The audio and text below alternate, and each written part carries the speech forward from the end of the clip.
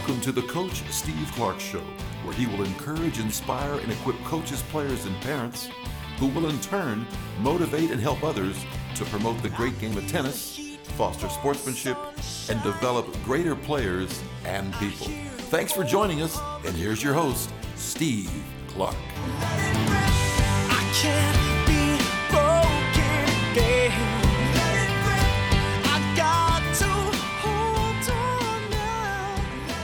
Hello, everyone.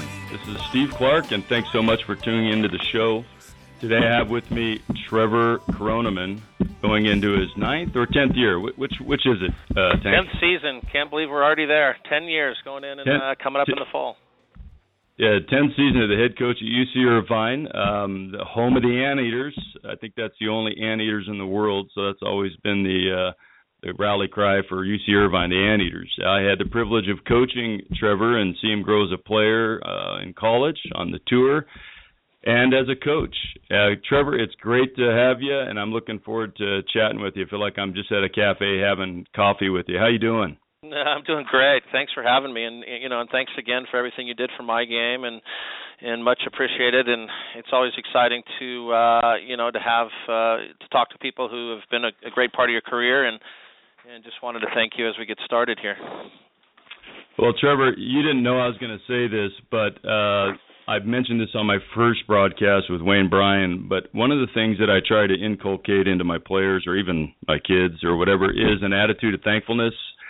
And those of you listening just heard Trevor say that a couple of times. And that's one thing that he was very good at, and he was sincere, is that he's a very thankful person. So at off practices, and if we went to an event or whatever it was, Trevor and his teammates were always ready to say thank you. So I appreciate that, Trevor. No problem. Hey, one of the things I want to go over is Trevor's background a little bit. And for those of you listening and don't know why sometimes I might refer to him as Tank, it's because it's his nickname. And basically, Tank has a huge heart, a huge game, and a huge frame. So that's kind of where that came from. But he's known across the country, particularly in Athens, Georgia, when we played the Nationals back there, and he was known for the Tank. So let me just go over a couple things, and you'll have to bear with me, folks, because it's a long list. He's quite an accomplished player. And in college, Trevor he graduated in 1990 from UC Irvine, and again, one of the very few players that had a degree and played on tour. He's a 4-time All-American. And actually, I've got a question here, because Trevor, you were 4-time in singles, weren't you? Yes, 4-time in singles and one in doubles. Yeah, so that makes you a 5-time All-American. They need to correct that on your bio. That makes you a 5-time All-American. That's important.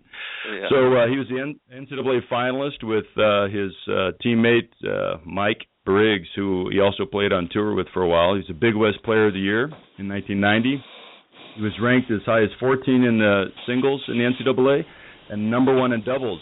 And I've got a short story I might tell a little later about that when you guys were at the All-American with Shige, and you were the number 1 doubles team in the country at the time. He was the key to the Anteater success in the national championships going there each of the years he played, and he was ranked as high as the team being ranked as high as 4 in the nation. And as a senior, Trevor was a national ITA Von Nostrum Award winner, which is basically saying, hey, watch out for this person on the tour because they're going to do something. And he was inducted into the Anteater Hall of Fame, UC Irvine Athletics Hall of Fame in 1999.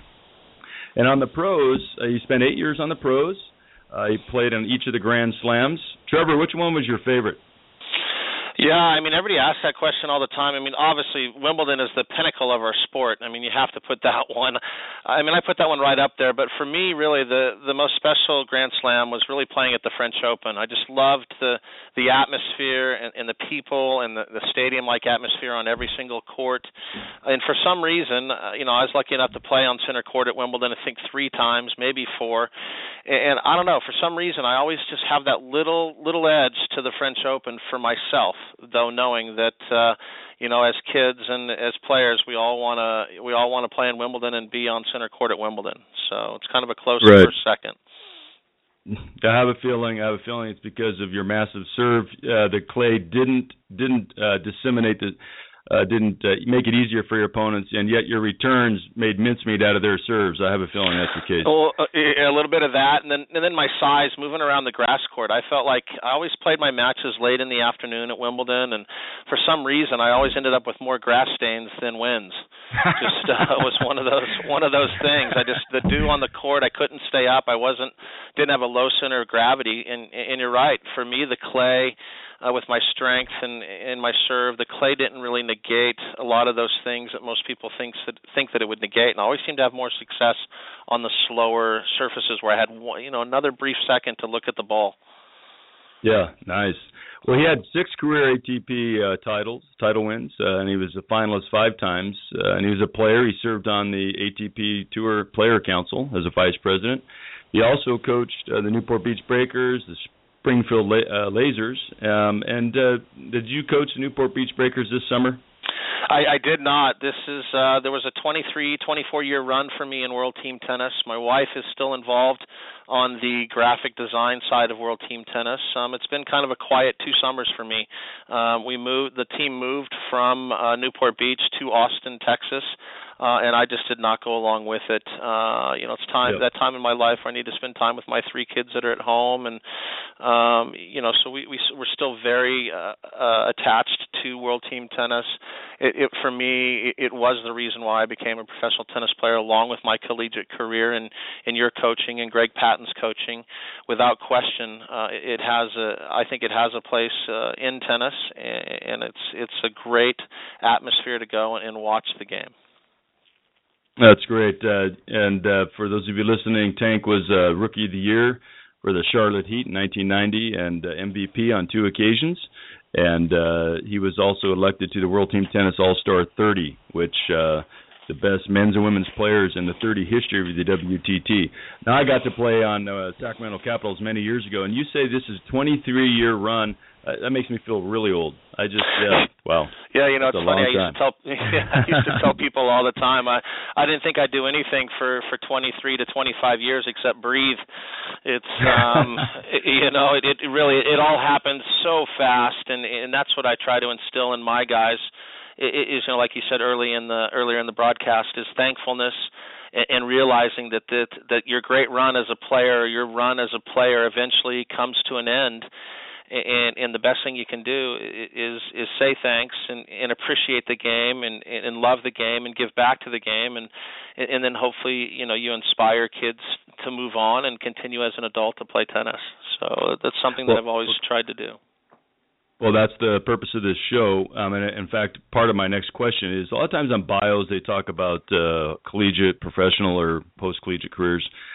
For coaches, but they didn't mention anything about your junior experience. So for the juniors out there and their parents listening, maybe you could share kind of what your junior experience was and kind of that, and I'll ask you some questions related to college as you moved on, but what was your junior experience like? Yeah, I take away from my junior experience obviously so much. Every little step as you move forward is so important, and with my junior experience, I was lucky enough to grow up in the heyday of tennis, if you will, growing up around Agassi, Courier, Chang, Wheaton. I mean, we were right in the middle. I was right in the middle of all the past great players. And was just fortunate enough to grow up with those guys, to compete against those guys, to have a passion every day, to be on the court and just getting better. Obviously you meet your coaches, and my coach happened to be Mike DePalmer Sr., who lived in my hometown and was part owner of the Bollettieri Tennis Academy. I had Nick Bollettieri, helping me out. I was just fortunate enough to meet the right people along the way. And we all read self-help books, and we all read all these things, and you really got to listen to what the Nick Bollettieris of the world talk about, and the Wayne Bryans of the world talk about, and it seems to be the same underlying theme every time: work hard, play hard, and opportunities will come along. I mean, there's really there's no set formula out there that's just going to all of a sudden you're going to be a great player. I mean, I didn't know I was going to even be a professional tennis player until 3 months after I left college. So, I'd say hang in there, work hard, and do your best every day, and good things will come. Opportunities will come to you. That's good advice, and one of the things that I want to express is that I just have a kind of an acronym I use: focus, fundamentals, opportunity, conditioning, unity, and success. But what you're talking about here is if you have the fundamentals and if you have the opportunities and you work hard, and obviously Wayne talks about if you have fun hard and you have passion for it, when those opportunities come, things happen. But if you don't give it your all, and if you're not passionate about it and enjoying it, those opportunities when they come, sometimes they just slip away. So it's you got to be able to go for it. And two things to that point. I use one of my 4 pillars of my philosophy is the same word, focus, and that's something that my mom would yell from the stands, and it always seemed to bring me right back to this. And if the word focus, an acronym, for me it was focus on commitment. It will unleash success. And so it's kind of the same thing. You have to be focused. Yes, you have to have fun. You want to have fun, and that's the number one thing that I drive towards parents when I'm coaching little juniors and kids up until the age of 14.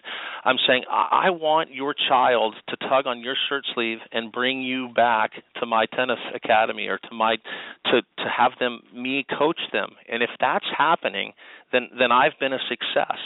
I'm not going to make your child into a great player overnight. What has to happen is they have to have fun, they have to be around their friends, and they need to be competing with their friends on a daily basis, and just let the process unfold. Everybody's in a hurry.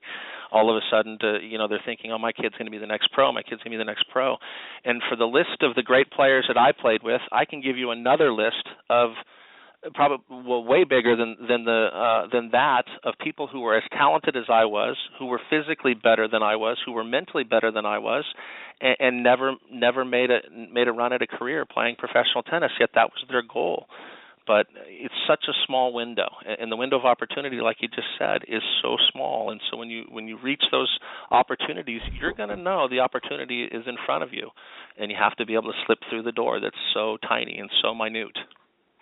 Trevor, what other sports did you play before tennis? Yeah, I played soccer all the way through. I think it was my sophomore year in high school. I played a little bit of flag football. I'm pretty much an outdoors person. I played a lot of sports on the side. I'd play basketball with my buddies, a couple of nights a week. We'd play flag football in the sand lot. I mean, I really played just about everything. I gave it a try, and I just kept going back to tennis. Ice hockey practice to tennis, soccer practice back to tennis, and I just kept getting lured back to the tennis game. And I think that's a testament to the great people I had around me, including my parents. My junior year in high school, I wanted to play tackle football for my high school state championship football team. The head coach lived right next door to me, and in between us was a sand lot where we played football with all my friends. And he says, Trevor, I need you to run 10 yards up and then cut across the middle and catch the ball, just like a tight end. And I said, yeah, and my mom said to him, well, we think he's got a full scholarship in tennis lined up. Are you going to pay for his schooling after he's done and has 2 broken legs and a broken collarbone and arm and whatever?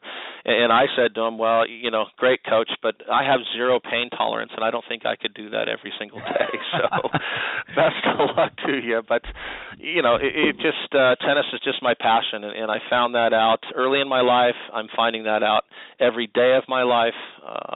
It's just what I love to do, and it's who I am, and I don't have a problem with being associated with, Trevor the tennis guy or Tank the tennis player. I mean, that's me. That's who I am. That's great. So along those lines, from a collegiate perspective, what things would stick out that shaped you or you really hold dear from college? Yeah, obviously the coaching staffs and you included. I think we were together 2 years, I think it was, before you moved on. And look, I all the experiences that I had in college, I tell you, it was the best 4 years of my life. It was without question the number one reason why I became a professional tennis player, because I was fortunate enough to play over I think the record is, and I don't even really know this because I don't really go back and look. I always look forward. I don't really turn around and look back. I think I played almost 500 collegiate tennis matches, man on man, me against somebody from another school, coaching staffs, the training room keeping me in shape, the right people pushing me forward. Obviously winning does a lot, but that I look back and I tell the kids, my guys on my team now, I tell them all the time, I can only tell you 2 or 3 instances from my collegiate career that I remember beating somebody. People are always coming up to me all over the world or out at a tournament somewhere. They're saying, hey, Trevor Kronemann, geez, it's been a long time since we've talked. I beat you back in 1985. I mean, I don't remember any of those things. So it's just, for me, it's, play the match, look forward. But Coach Patton, yourself, Bill Reynolds, Bobby Perez, I mean, all these people played such a big part in who I became and who I am. And, every single day for me, even though some of them were extremely difficult in college, fighting with the things that I had to fight with, my father going through a heart attack while I'm in California and he's in Florida, being pushed every single day by the coaching staff. Things aren't easy all the time, but, those are where you learn your lessons. And I remember one that Greg Patton talked about, and that's on your worst days, that's when you become a player, and that's how I feel. The days that I was feeling down and working hard and not really feel like I was getting anywhere or sick, those were the days where I actually felt like I became a player. Those were the days you have to push through and continue to soldier on, if you will. That's good. I just want a couple stories here because I think they're right along these lines. I remember I was with you and Shige back at the All-American. You guys were seeded 1. And I remember you were playing a match. Now, sometimes the memory gets foggy, but I'm pretty sure I'm right on this. You were playing, I think it was a second-round match, and you pulled a hip flexor, and it was pretty bad, and you couldn't move. And I said, well, Trevor, and you came over to me on the sideline and said, Coach, man, I can't move. When you talk about your pain tolerance, I'm sure that sucker hurt, So I said, Trevor, you got 2 options. You shake hands and say, I'm done, or you just let her rip. You blast some serves, blast some returns, and then give it your best shot and don't run. And you beat the guy. You beat the guy hitting big shots. I wonder if that guy's still shaking his head. I don't remember that. Who it was. Yeah, I mean, I wish I could remember who we were playing, but yeah, I had an issue with the hip flexor a couple times throughout my career. I pushed extremely hard, and I think I kind of got my hard-headedness from my mom, and just I'm not, and that's where there's kind of a difference in today's player, and I know people hate hearing that, today's players and past players, but to me there's an extreme difference, and that's therein lies the difference to me. I can remember Luke Jensen coming off the court all bloodied up, elbows, wrists, guys hurting their ankles. I mean, I would never go to my coach and say, hey, Coach, pull me out. It's too windy. Coach, pull me out. I'm just not feeling right today. Hey, Coach, the only way that Coach Patton or you were going to even get a chance to pull me off the court was if my leg was dangling at a 90-degree angle to my knee. That's the only way you were bringing me off the court. And that it's just the grit. And that's, like I said, I learned that from my mom. We got to work hard. You got to respect the people around you, and you really got to be gritty. And I think that's one thing that we're missing. It's I go to a lot of junior tennis events, and I just don't see most of the kids playing for the right reason. And for me, it was me. I wanted to excel. I wanted to be good. And sometimes it's no fun doing that. I missed prom. I missed certain things on the weekends that I couldn't attend. I missed opportunities to do, to go out and do things in the community because I was out playing tennis. But that was what I loved to do. So I don't feel empty. I don't feel like I've missed anything. That I missed my own graduation in college to go to an event, a pro event. And I left. I took my tests on Wednesday. Graduation wasn't until Friday. I left and said, look, great. I can walk down the aisle. I think it's a great accomplishment, and I love the fact that I did it. But for me, I wanted to be a professional tennis player, and if I let that opportunity go, it may have been the day that somebody said, look, he's not going to be a tennis player because he skipped that event, and that's just something that I felt like I needed to do. So, for me, it's just that grit. Get in there, want to fight. You're gonna, you got to learn to lose before you can learn to win, and I say that confidently because I did a lot more losing than I did winning, and it's not always about winning. So. Yeah, sometimes. Yeah, that's hard to express to people. Like you said, they're in a hurry to do X, Y, Z. But along those lines, and this is, I'm going to jump ahead and then come back to some other questions because this is one of my questions for you is, what's missing? You mentioned the idea of grit and this whole idea of just wanting it badly. Is what's missing in junior tennis today, and anything need fixing in U.S. tennis? What do you think? Wow, I mean, I know this is a question that's been going around for 2 or 3 years now. I think that they've put the right person in place, and Martin Blackman, obviously Katrina Adams being the president of the USTA. What's missing? I think the thing that's missing is not only the juniors impatient, but the public's impatience of wanting the next champion. Look, we came through such a lucky time in tennis, in the history of tennis, from Connors to McEnroe, then to Agassi and Courier and Chang and Wheaton.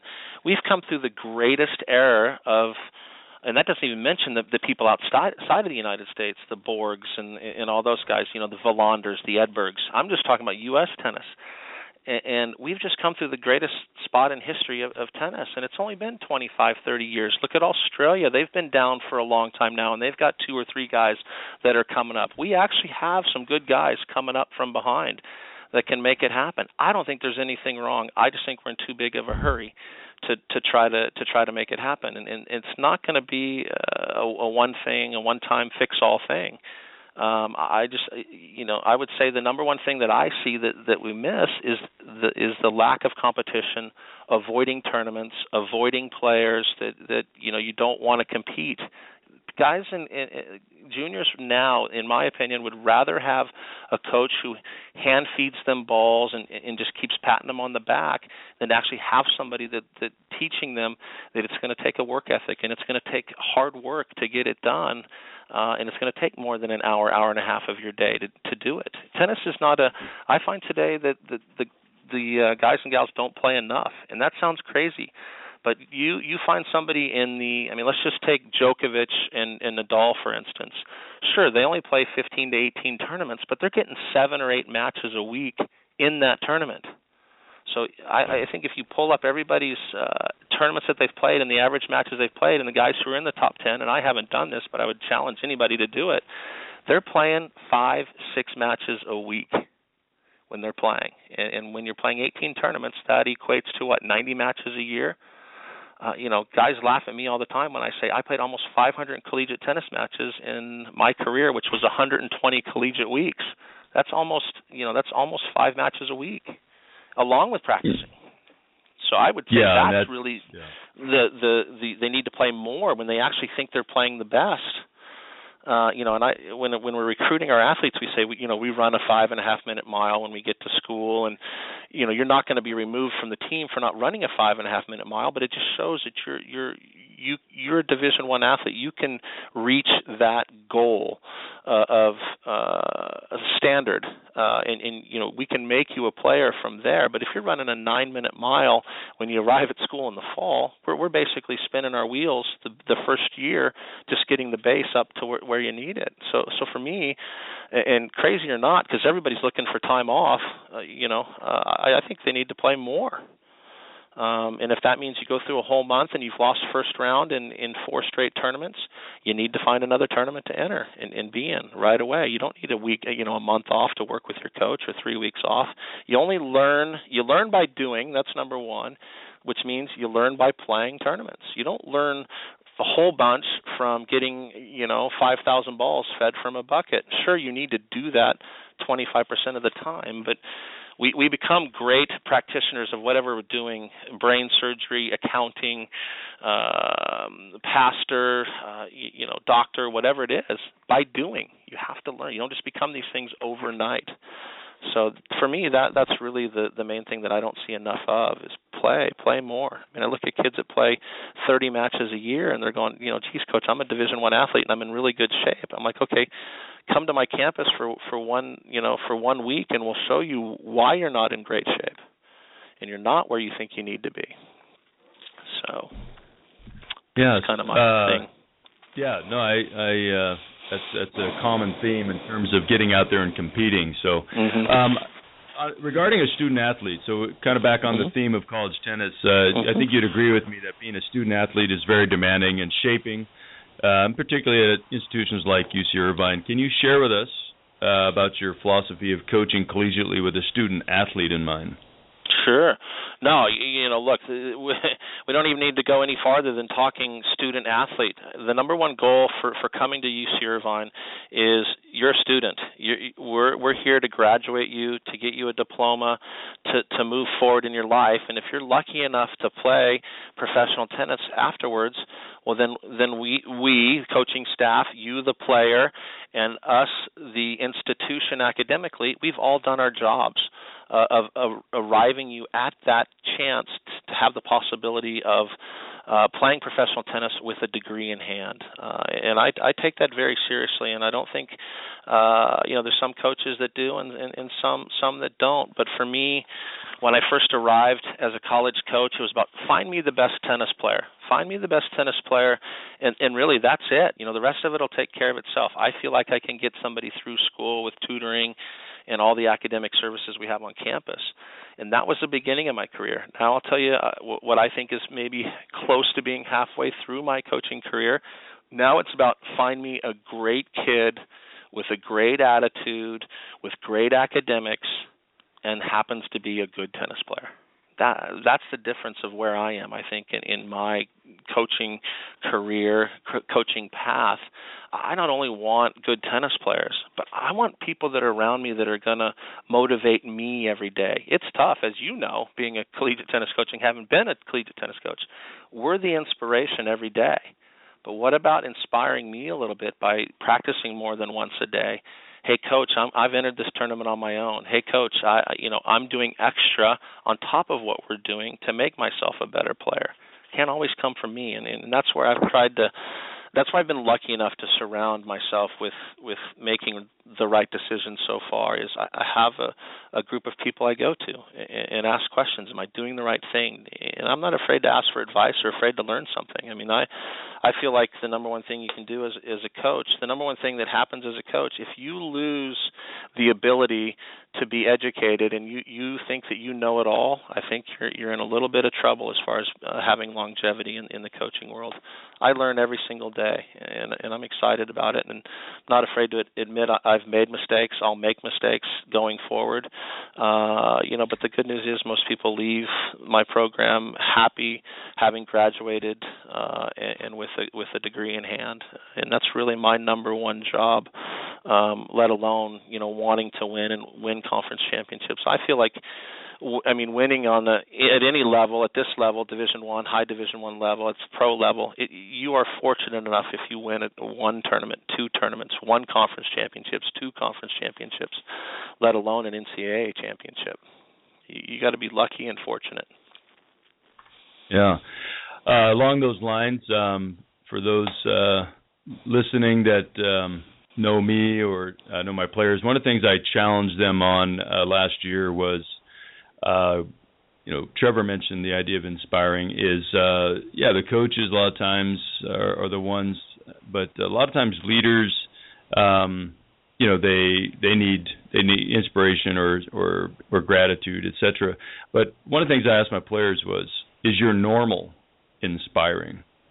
If somebody comes out to practice and watches you, for example, your coach, if somebody comes out to practice and watches you, some stranger walks by and they're seeing you hit, they're seeing you work out, are they inspired, or are they just kind of going, oh, okay, that was kind of a bad effort, or that's okay, I thought college tennis was better than that. I don't want anybody I'm associated with on a tennis court to be uninspiring. So it's it's funny. We have such for the kids to ask themselves. Yeah, maybe that's maybe where you and I have spent so much time together. It's kind of the same philosophy once again as your back to your focus reference.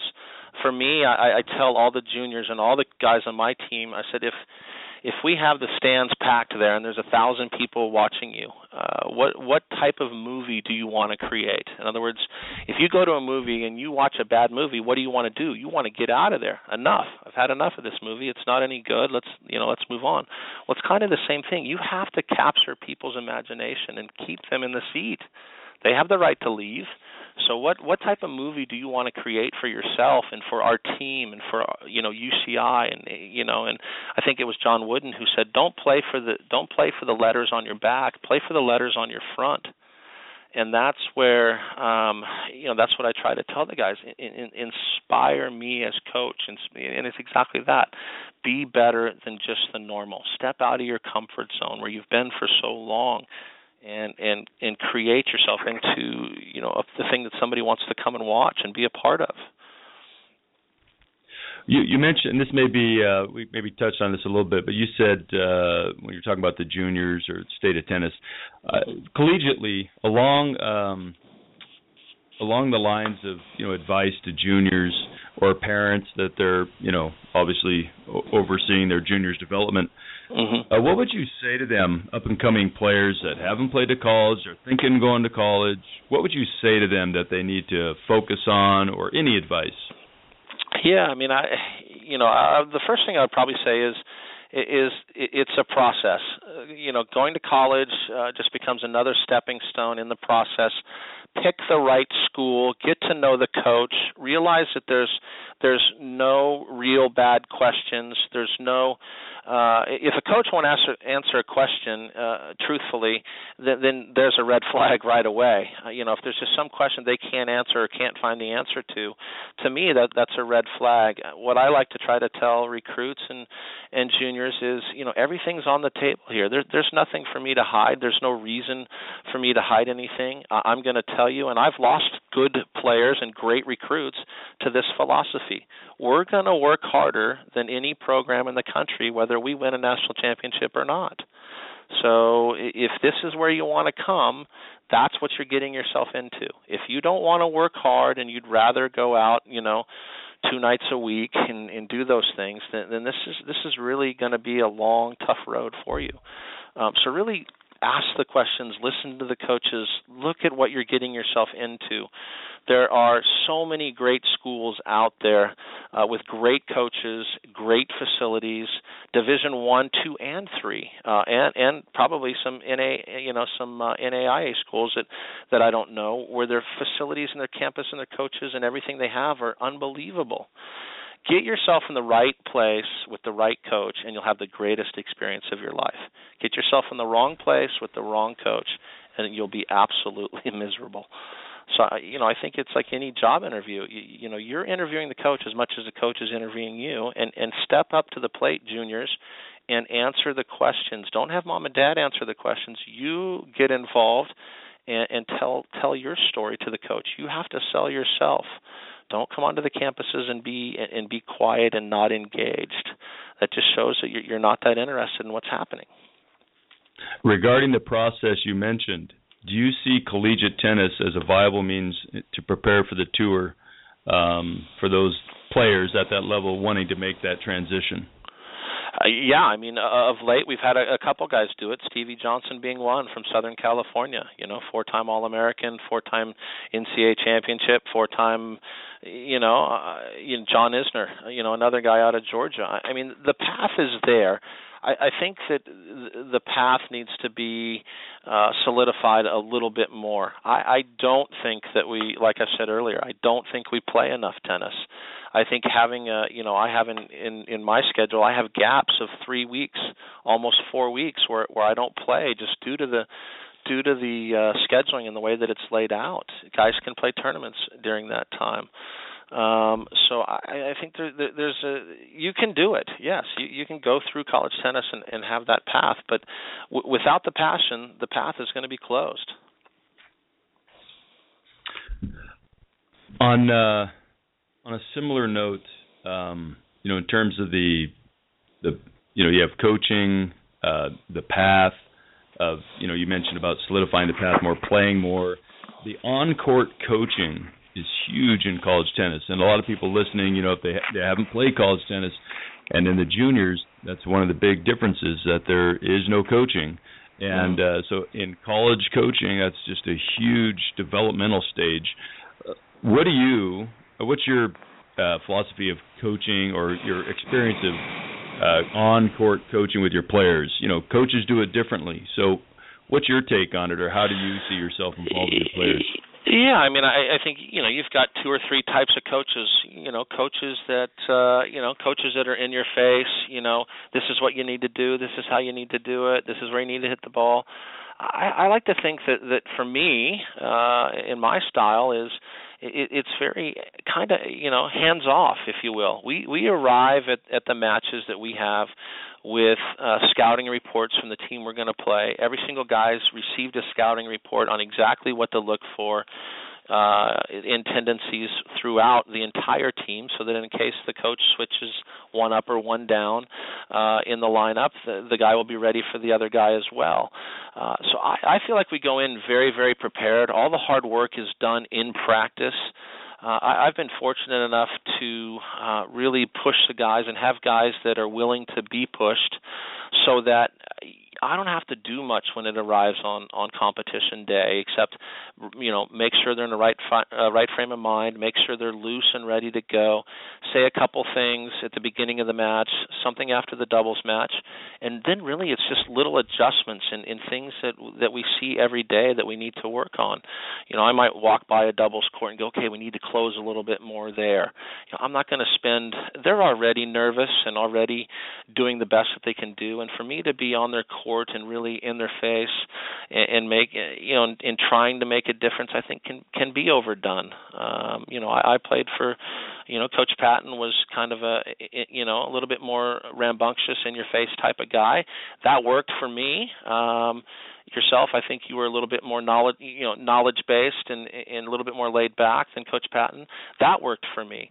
So there's just certain time you need to know when to step on the accelerator and when to let off. And I feel most of the time when I feel myself stepping on the accelerator, I have a pretty good idea to let off.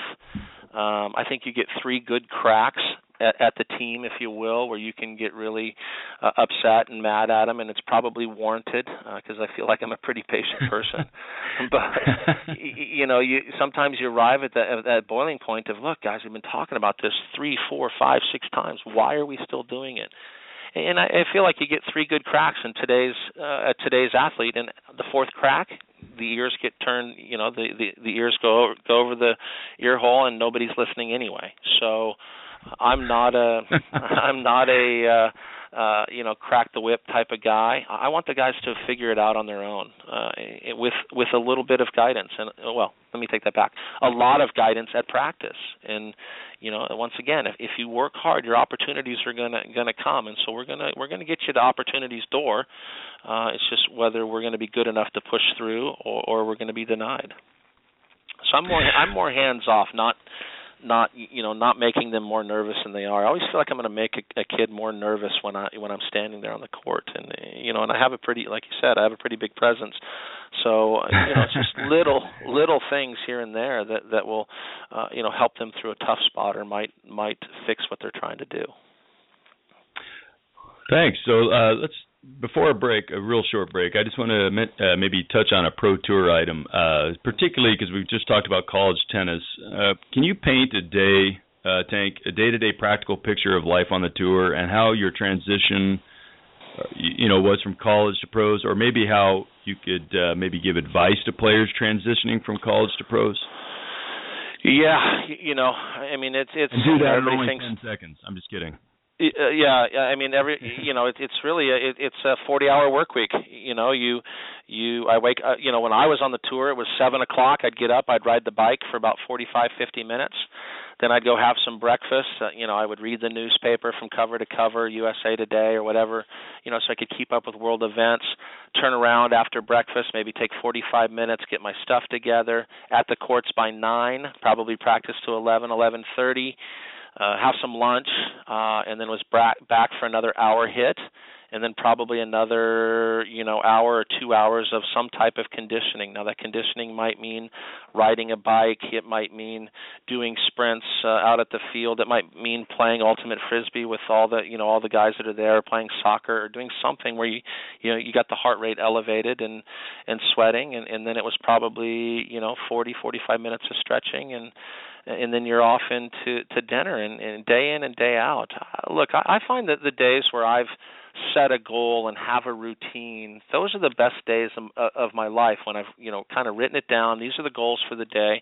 These are the things I need to do, and I can have a checklist. And at the end of the day, I can go, okay, I've done everything I can do to get better, and then I move on to the next day. But that next day, some people get bored with monotony, but isn't that what sports really is? I mean, you're trying to create game-type situations over and over and over and over again so that you're prepared when those situations arise. So most people look at it as monotonous to go and hit, 45 minutes of forehands cross court. But I can remember, you and Patton saying, hey, Tank, go play the forehand drill where you can't hit any backhands cross court. And we would literally do that for 2 hours. And I practiced with basically the same guy in my career who now coaches the Bryan twins for 10 years, 8 to 10 years, is him and I practicing and doing the same things every day. But we made it fun. We created games. We made it different. And I think you just have to put your hard hat on and go to work. If that's what you want to do, it's not easy. It's not just all about tennis. It's about taking care of the body, getting the right rest. When you get your chances to enjoy yourself, you enjoy yourself so that you can recharge the batteries. And I think it's just a full-time job that most people, they see most of the fans see the glorious side. But, I can tell you Roger Federer is working really hard when he's, not in the limelight. Well, thanks for that. Just a real quick short break here. Just mainly to mention that for those of you joining us, or if you just maybe walking across, somebody's at a cafe listening to the podcast after the live version, you're listening to UR Tennis Network and the Coach Steve Clark PhD show with Trevor Kroneman, head tennis coach at UC Irvine. I'd like to acknowledge Events on Fire. They offer complete event planning services for entrepreneurs and small businesses. So go to eventsonfire.com. Wilson Racket Sports and the Eagle Athletic Fund, EAF, for Eastern Washington University, the team behind the teams. So you can go to goeags.com /EAF. Trev, we've talked a little bit again about juniors, college, parents, involvement with the kids. Actually, I want to go into that. But how has the game changed from your vantage point? Maybe even just, maybe not necessarily as a junior, but a college and professional player. How's the game changed? The game has changed dramatically. I mean, the things that, back when I played, I think the old theory was you needed one weapon. If you had a serve or if you had a forehand, you had a career in front of you. Now I think it's just so there's just so many things involved. You have to be the fittest player. We now have just all types of sports wrapped up into tennis. As far as you need to be a track star. You need to be the most CrossFit. You need to hit the best ball. You need to really be an all-around athlete out there. Guys just keep raising, and gals keep raising the bar every single week in and week out. How do I get better? How do I get better? Djokovic goes for a run for 3 months. Nadal goes, okay, I'm going to work on this and I'm going to get better. He goes on a run for 2 months, and then Murray gets in the crowd. I'm going to do this, and they just keep raising the bar day in and day out. So I think the things that this changed. It's a much more physical game.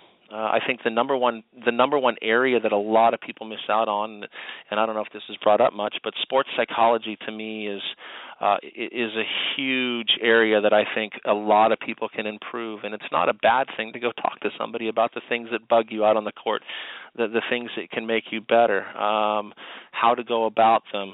I mean, I just think it would be such a great thing. I often tell people there's 3 people that I'd want to have in my back pocket, and I group 3 of them Greg Patton, Billie Jean King, and Wayne Bryan for the excitement and the passion that they provide to the game of tennis. I mean, I'd want that excitement every single day.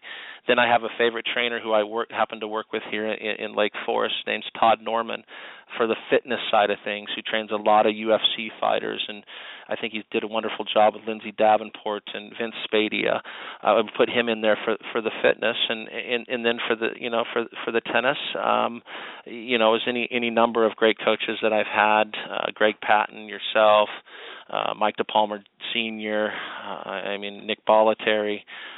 Just for the tennis side of things. But, I think there's a little bit of room for all people for everybody to improve their game in. If you're a great athlete, you need sports psychology, you need to spend some time there. If you need time on your tennis, then you need to spend more time there. And so I think it's just an all-encompassing process these days. So that, to me, is what's changed. That's great. What would you advise parents or parent coaches at all levels in order to for their kid as they develop, and maybe even more specifically to get into UC Irvine? So what advice would you give them, given all the stuff we've talked about so far?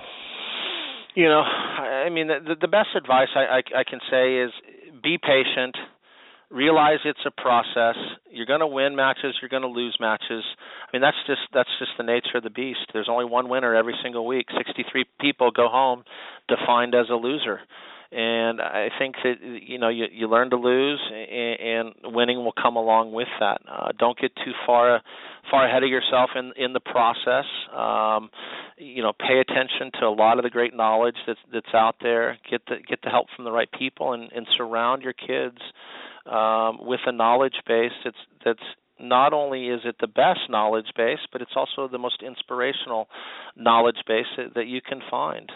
Like I said, I think the number one thing for me is make sure that your kid's pulling on your coattail to take them somewhere. Or if you happen to be the coach and they're trying to pull you out to get you out to hit more tennis, go with them. Keep them playing.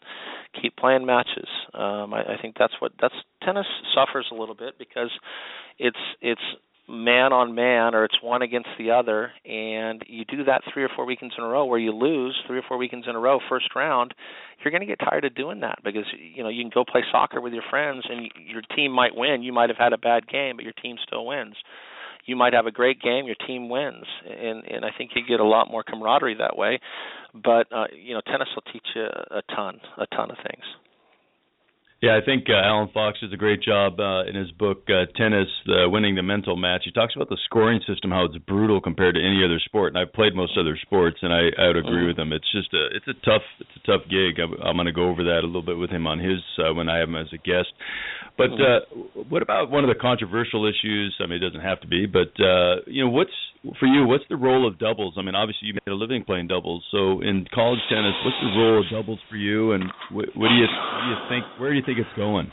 Well, I think college tennis is we're going to be in the middle of I don't know, I'm not going to call it turmoil, but I think we've got a lot of things that we can get better at. I think the time of a collegiate tennis match is of concern. I think you get into a 4.5, 5 hour battle. We just don't have sports that go that long anymore. And I relate it this way. If I go to a bad movie and it's or it's a long movie and it's a great movie at 2 hours 30 minutes, I'm going, okay, when is this going to end? At 3 hours, even if it's a great movie, I'm going, when do I get to walk out? And at 3:05, if it's still going, I've probably already walked out, even though it's an outstanding movie. So, I think we need to try to do a better job locally of getting fans involved. We need to play night matches for our fans that can actually come instead of playing on Tuesday and Thursday at 1 o'clock in the afternoon. Why not Thursday night at 5 o'clock at the club when people are there? People are there playing, or 5 o'clock on campus where we can play the national anthem. We can attract fans and do those things. Doubles. I'm going to admit it. Being a huge double specialist, I actually think I've grown accustomed to this format that I've been using, and we've had really good luck with it, where we play singles first and doubles as a 10-point tiebreaker, where you throw all 3 teams out at once. And it's the most exciting 5 minutes of tennis you can possibly have. The problem is you don't reach it but about 10% of the time, or even less than that. I think eventually it'll all settle out where you have some type of simultaneous format where you're a 6 singles, 1 doubles, or 5 singles, 1 doubles. I'm hoping that's not the case because I felt like I developed doubles. The Bryan twins, when they played at Stanford, if you played singles first, would have never played doubles ever. And now we're talking about the greatest team in history of possibly never playing. Well, there would be 4 years of development. I don't know where it's going to all shake out. I think that doubles has a place in college tennis, but I just don't know how we're going to arrive to make everybody happy. But playing 4.5 or 5 hours of a tennis match to me is it's crazy. I'd rather see a 2-hour time frame with more matches added to our 25 dates. But right, So I'm on the board of directors and working on all that stuff. I just, to be honest, I think there's just so many purists and so many people that don't want to see it change at all. And then you've got the other side that's saying, hey, let's go, let's make changes.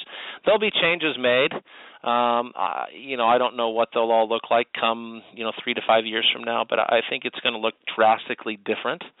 I just don't know where it's all gonna settle out. I would be shocked if doubles actually disappears from college tennis, in my opinion. But I think you could see something like a 10-point tiebreaker at the beginning of the match, followed by doubles, or you could see anything like what Djokovic and Nadal tried in Australia, where they're playing 4-game sets first, in the singles. I mean, I think people are tired of seeing those 4.5-hour matches, even at the pro level. Even watching in Paris, watching a 3 out of 5 set match for 4 or 5 hours. I think everything's going to change. I'd say college tennis changes dramatically. I think pro tennis is already changing with doing doubles, 10-point tiebreaker for the third set. All the other things they're talking about doing. I think the landscape changes. I just don't know how big the shift will be. I don't think you'll get too far away from the normal, but I think you'll see some shifts that'll be great for the game. We were all afraid of. I know all the volleyball coaches were afraid of speed scoring back when you used to have side out, and they were no, we can't do this, and now it's becoming a viable product. So I think it's just going to take time. It's going to take time for the dust to settle.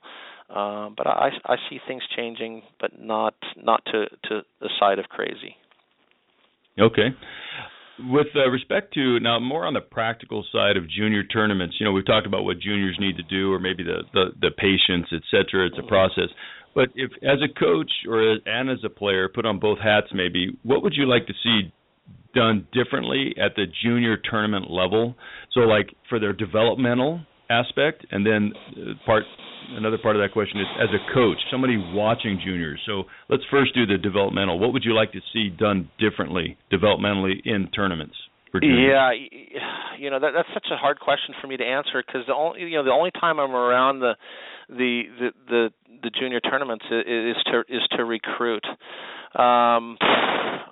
Developmentally, I like, for example, more doubles somehow, so you can see a whole different skill set. Yeah, I think we're on to a little bit of something in college tennis with the campus showcases. I'd like to see more of those one-day events where you have, just like you said, you have, I don't know, maybe you call it a 16 draw, and now with the universal tennis rating, you have a matrices that you can use of just having certain groups, like the 12s all there, 16 that are all ranked what they call a 12. And you can play singles from the round of 16. What would that be? 16, 8, 4, 2.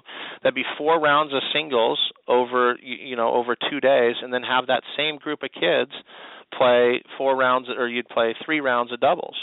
And somehow do a lot more, maybe round robin. It's difficult because there's so many kids playing in our section in Southern California.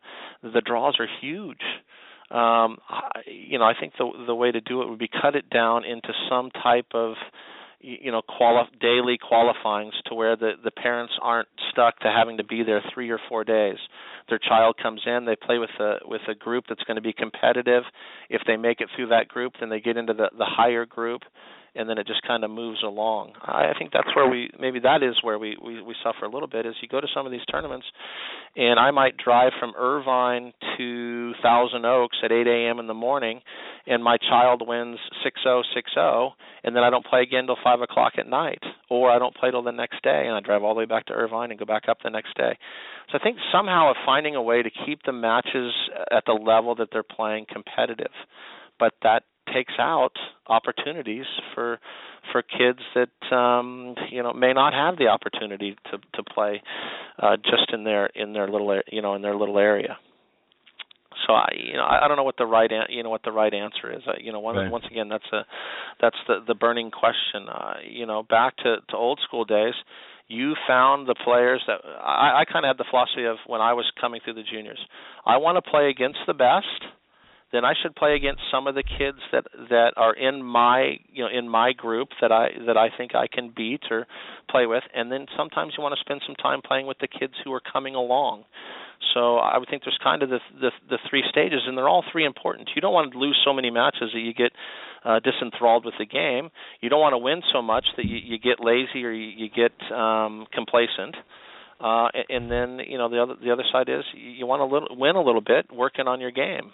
So I think that you got to find that the right path, and I think that can be set across all kinds of different things. Like I have a guy on my team who thinks he's a 6.5, and he's lost 4 6.5 matches in a row in TRP.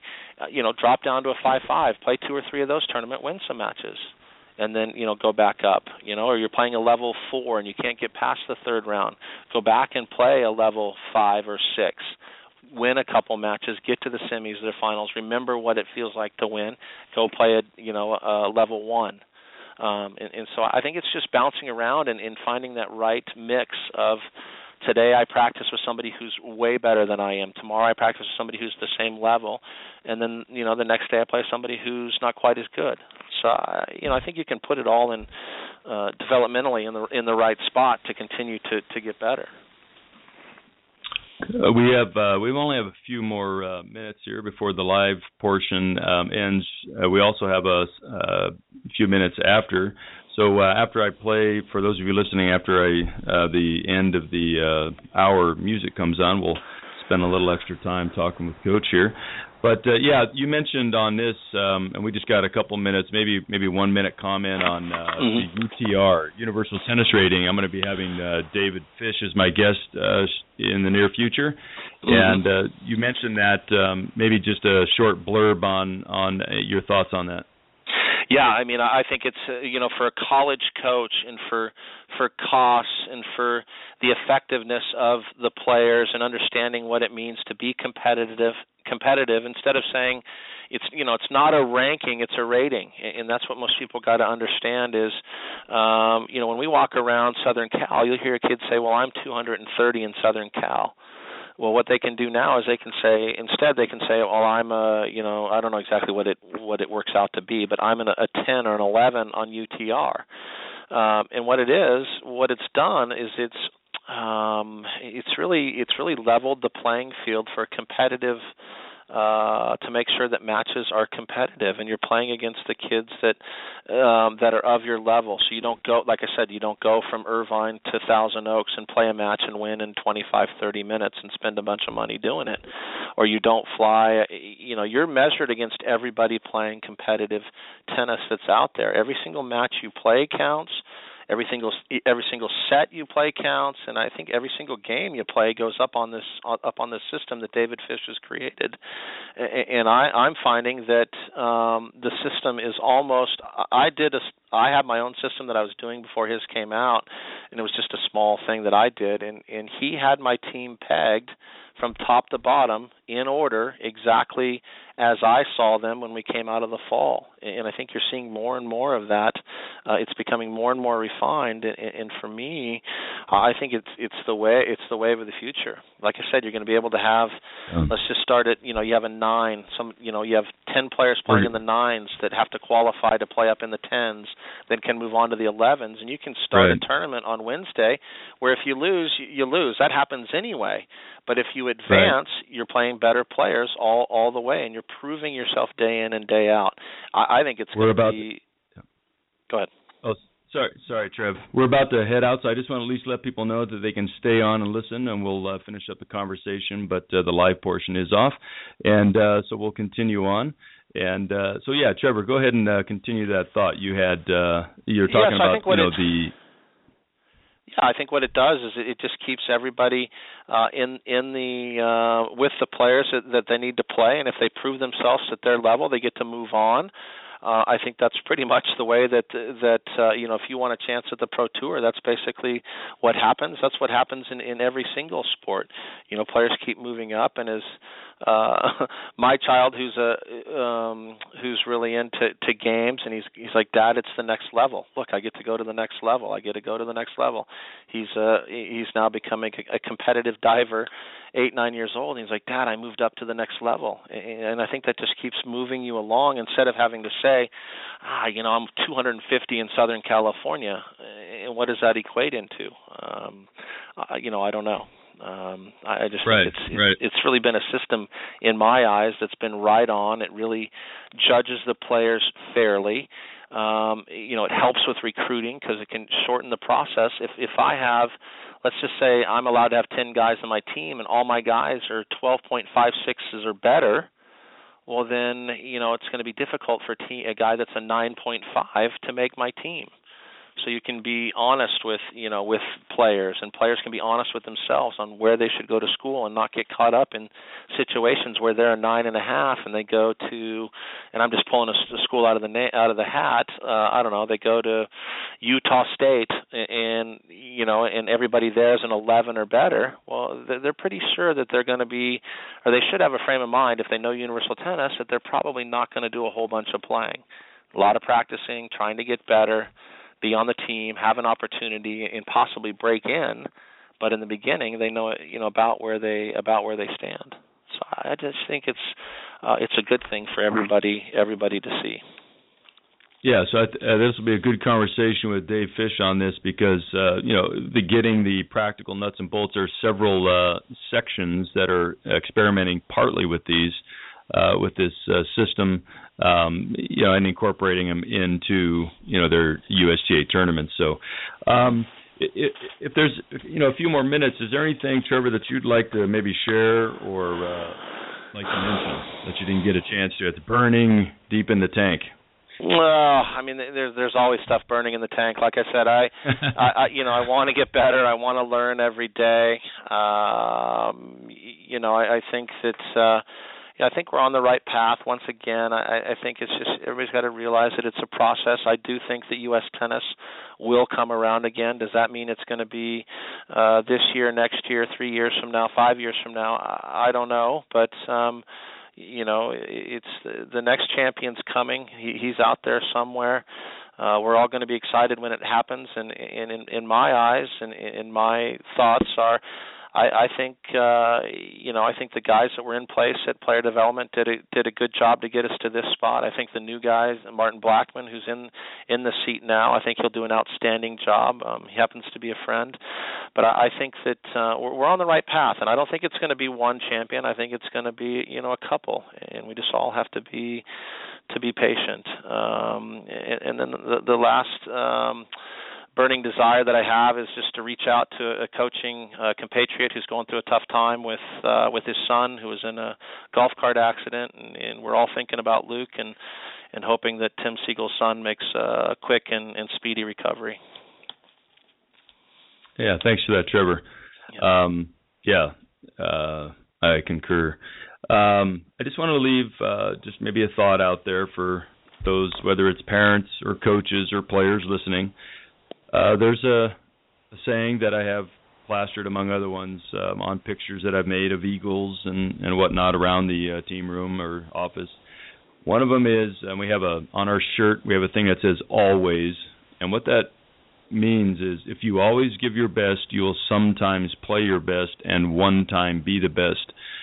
And I think it rings true. I think even Brandon Coop, who coaches up at Stanford, he was talking to some kids, and I asked him, I said, how many times on tour did you actually think you played your absolute best? And he said, maybe 10% of the time. 80% it was just okay, And the idea is if you always give your best, that's the key, is are people even giving their best? Sometimes they don't even know what that is. Half the time when I speak with youth groups and young kids and even some adults, it's like, well, are you really giving your best? Because what does your best look like? Sometimes they don't know, and that's what a coach's job is to push them that direction, to give their best. So if you always give your best, you'll sometimes play your best and one time be the best. Any thought on that, Trev? Yeah, I mean, it's very, very clear to me. I was lucky enough to win professionally 6 times on the ATP Tour. I played almost 400 weeks on the ATP Tour. I don't know, you do the quick math. All I could do was try to do my best, be my best, and do it so that I didn't have to look back. And that's what I try to pride myself on is look, everything that I've done and been fortunate enough to do to this point is all exactly that. It's all history. Sure, it's written in some places and it's talked about in some places, but in my eyes, I define my career as a player, as a coach, as a person. Nobody else does, and that's all you can do every day is do your best. Sometimes sometimes you'll feel like it's not your best, and other times you'll feel like it is your best. And like Brandon Coop said, 10% of the time, geez, he played 10 times better than I did most of the time then. I felt like it's you're very fortunate enough to hit that zone spot where you're zoning and playing your best tennis. You know when it's happening, and you know when you're not playing your best. But if you always go out with a great attitude, good concentration, and a great effort, I think that is all you can do. The rest of it takes care of itself. Yeah, and I think that's we're in full agreement on the whole idea that you mentioned earlier. Our real character and what kind of champion we're going to be is revealed on the days that we're not playing so well. Great players know how to manage even the down days and try and make lemonade out of a lemon and to do it with passion and not to be mopey about it. And I'm speaking a lot of times to the juniors right now. Let me finish with this one last thought. Rare greatness comes at a steep price. Mediocrity is abundant and cheap. I was sitting down one day and I was looking at this eagle that I have in my office, and I said, and I was talking to my guys, and I thought of this. I thought, well, I think it's a truism that rare greatness comes at a steep price. Mediocrity is abundant and cheap. So let's rise to greatness. It comes at a steep price, though. So we'll all work on that together. So, Trevor, thanks a ton for being on the show. I appreciate it. It was great having a cup of coffee and chatting with you. Yeah, thanks, Coach, for having me. It was great to catch up, and hopefully we've helped somebody become a better person and become a better player and a better parent, and that's really what all coaches are out there and all parents are doing is trying to make their kids better and the people around them better, and that's all we can ask for. That's great, and I'll leave everybody with the song by the Bryan Brothers. I like it because I always say, let her rip.